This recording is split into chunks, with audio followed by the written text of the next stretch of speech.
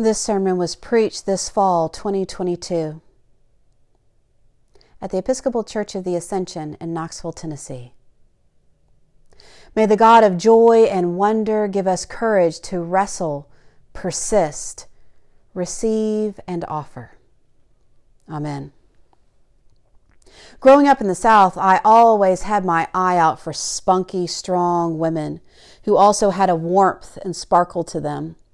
Angela Lansbury always seemed to be this kind of woman.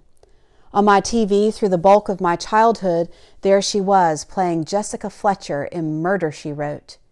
She seemed so sophisticated, bright, gentle, and wise, and certainly feisty and strong. As you may have heard, the actress died this week at the age of 96. I learned reading her obituary in the New York Times that Lansbury got her first major role as a teenager and was nominated for an Oscar at the age of 19. In an interview about her life and career, she said that not receiving the Academy Award was a blessing. She dug into her vocation in a way that she likely would not have otherwise had she had an Academy Award in her hands at 19 years old. Now, the Oscar she lost to Patty Duke years later was much harder to swallow. Lansbury owned openly that she was not movie star material. She said she was not that kind of actress. Rather, she embraced who she was, the gifts God had given her, and thoroughly enjoyed the parts that were a good fit for her, earning 5 Tony Awards along the way. Through thick and thin, hard times within her family, which included uprooting them from the United States and moving them back to her homeland of Ireland for a time, on and off the screen, Lansbury persisted. Which brings me to the parable in the gospel reading today. I've always seen this widow as rather feisty and strong. What we know is that she kept going to the judge, asking that he grant her justice against her opponent. For a while, he just refuses her, which is understandable because what we know about him is that he does not fear God, nor does he have respect for people. This is not exactly someone you want to be interacting with, much less determining whether there will be justice in a matter of great concern to you. The judge tires of this woman continuing to bother him, so he decides to grant her justice, just to make her go away. The parable makes it clear the judge doesn't do the right thing on the basis of care or respect for God, for the woman, for the situation, or even in the name of true justice. He just wants her gone. Jesus shares with those listening, if this unjust judge does the right thing for the wrong reasons, won't a loving God be that much more ready and swift in carrying through the prayers of his people who cry out to him day and night? He assures that God will quickly grant justice to them and to us.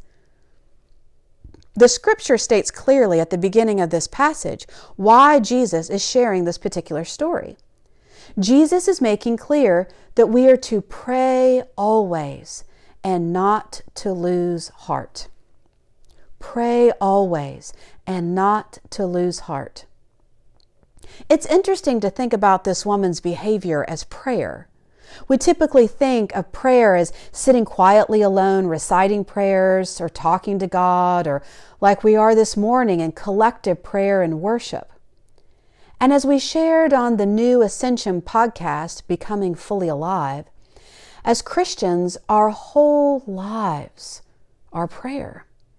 The woman's persistence, her continuing to show up and make her case to the judge, her claim of justice, all of this is prayer. Her actions, her words, her persistence are all a reflection of her faith.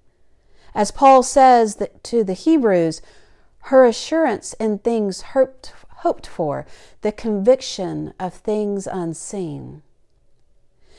Given that the judge doesn't fear God and has no respect for people, there's no reason for this woman to have faith the judge will be just, which is exactly the point Jesus is raising. Faith is the assurance of things hoped for in God. the conviction of things unseen by us and able to be seen by God.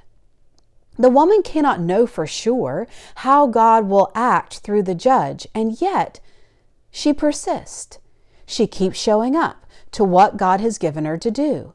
Seek justice as a form of prayer, a prayerful way to live, indicative of her whole life in God, a reflection of how she has become fully alive in God. I cannot help but think of all the people in the Knoxville area who advocate for the marginalized in our community, who show up in front of the mayor, the school superintendent, and other people in power. Like those who band together in the Ministry of Justice Knox, who conduct rigorous research and then keep showing up, making the case for justice. Likely in many cases, there's no reason to have faith in politicians or the current systems, and yet they persist, placing their faith in a loving God. They orient their hearts towards the assurance in things hoped for, the conviction of things unseen. Their actions are prayer, an integral part of how they are living out their faith. And all those who show up faithfully to serve at the fish pantry, consider how each volunteer is a persistent advocate of justice, leading a prayerful life fully alive in God. The last line of this gospel reading brings it all together and makes us realize what's on the line. Jesus says, "And yet, when the Son of Man comes, will he find faith on earth?" Jesus is curious whether all this teaching, all this wisdom pouring into their hearts will transform their lives so that the kingdom of God can be made manifest in the world. He's wondering if they will actually become fully alive in God and embody, live the wisdom of the good news he is sharing and role modeling with them. Because what is on the line is whether the kingdom of God is ever realized on earth. Pretty huge stakes when you think about it. This parable of the spunky, persistent widow is shared within the context of the previous passage where Jesus is discussing the kingdom of God with the disciples. Jesus points to past examples where people felt assurance. They're eating and drinking, buying and selling, planting and building, and then life blows up. He's pointing to Noah and Lot. He pulls it together by saying, those who try to make their life secure will lose it. But those who lose their life will keep it. The kingdom of God is among you, says Jesus. With all the wisdom and truth in his mind, body, and soul, Jesus is attempting to enlighten their minds, stir their hearts, and strengthen the will of the disciples to God's will. And it's hard, because the disciples, like all of us, have so many barriers to being able to see with the eyes of God's heart. And yet, Jesus persists. Just like last week's, the one healed leper who turns back in gratitude to Jesus, this persistent, spunky widow who won't take no for an answer has something to teach us about how to awaken to the kingdom of God.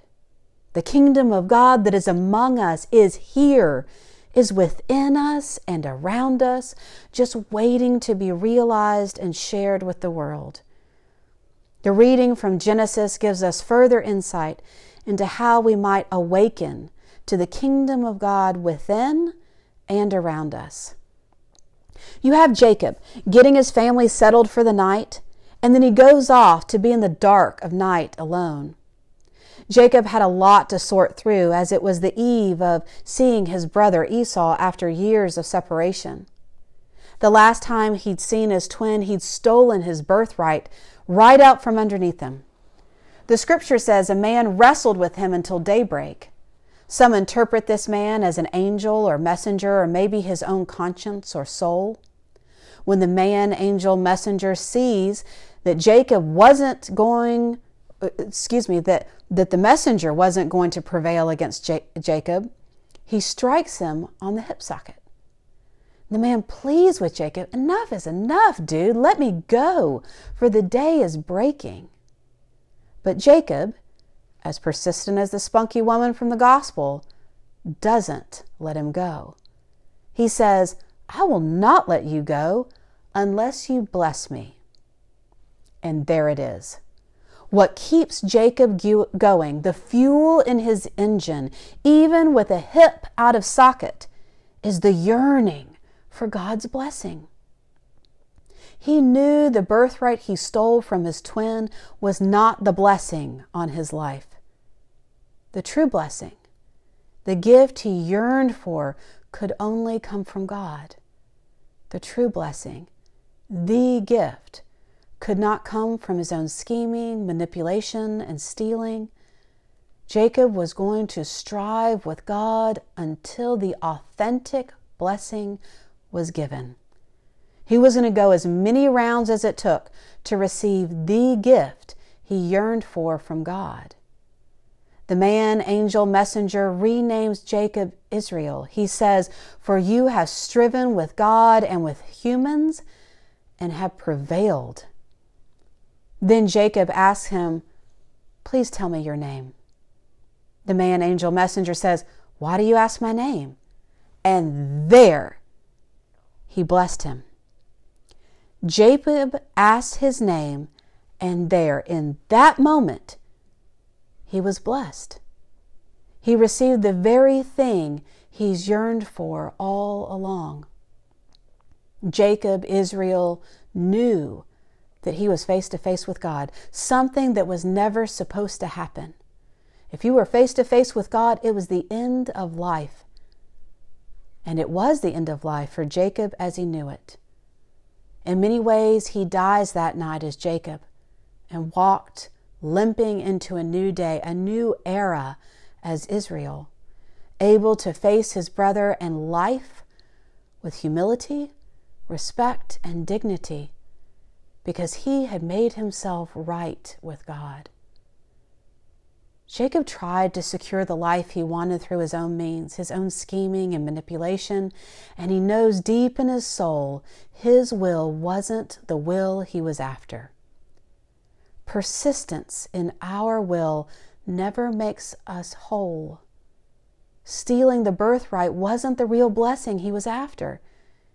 He was after the blessing, the gift that only God could offer, that would make his life make sense by God's design.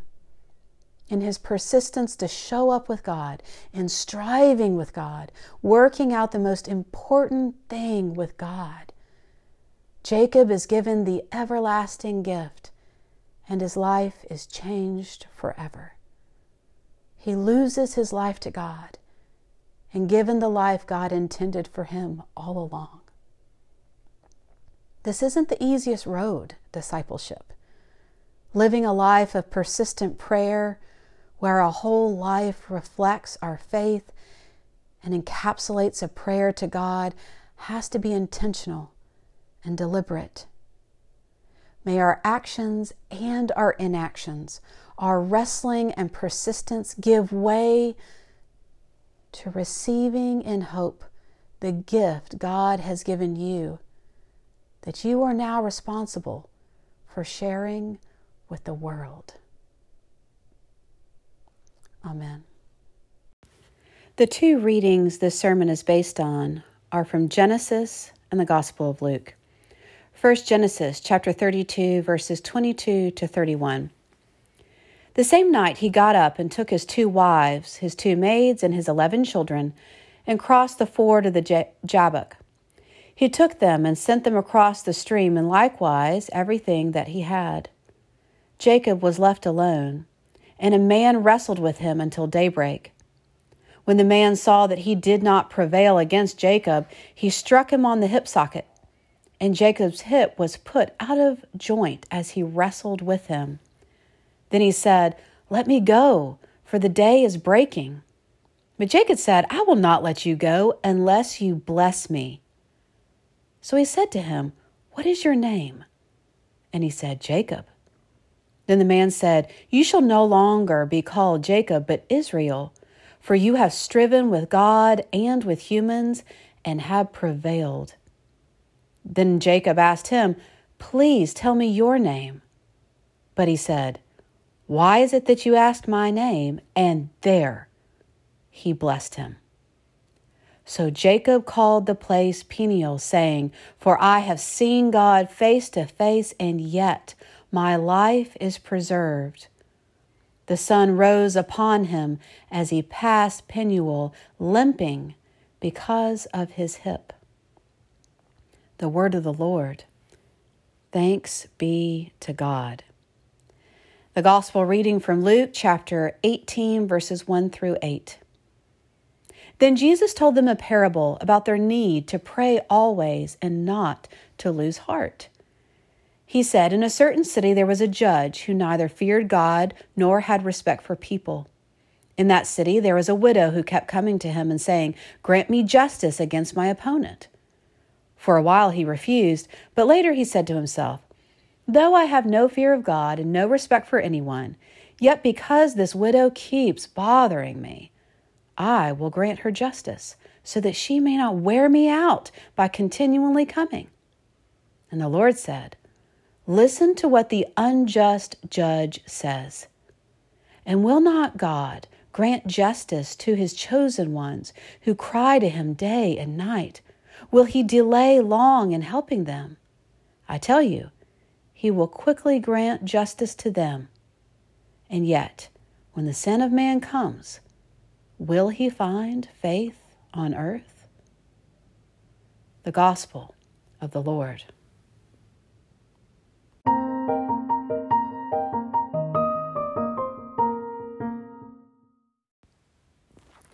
If you'd like to meditate live together, use the app Insight Timer to find my live meditations on Saturday mornings at 8 a.m. Eastern. It's an opportunity to meditate in body and spirit. That's big S spirit, connecting our human spirit, our human breath with the breath of God and the breath of the Holy Spirit. So I'll guide you through that each Saturday morning at 8 a.m. Eastern. Again, using the app Insight Timer. And if you live in the Knoxville area, we'd love for you to join us at Church of the Ascension. We have a new spiritual center called Spiritus Knox, and we'd love for you to join us Sunday evenings at 5 p.m. The first Sunday evening of the month is our monthly book study. Second Sunday evening of the month is Breathing Under the Stained Glass. That's during the winter months. In the warmer months, we go outside to a local park close to the church called Lakeshore Park for breathing under the oak trees. So the second Sunday evening of the month, we're breathing together. Third Sunday evening of the month is our monthly Celtic service. Come and worship with an inclusive liturgy by candlelight and beautiful music, a short reflection that hopefully helps you center and ground as a way of starting your week and with ease and a sense of peace. And our fourth offering, the fourth Sunday evening of the month, is Tools of Aliveness. Each of those Sundays, we talk about a spiritual practice, which may be new to you or it may not be new to you, but we discuss it and then practice it together and then have a little more discussion around it so that you feel fully equipped to integrate that spiritual tool into your life if it feels good and right to you. So we hope you'll join us. You can learn more about all these offerings and upcoming retreats at our website, spiritusknox.com.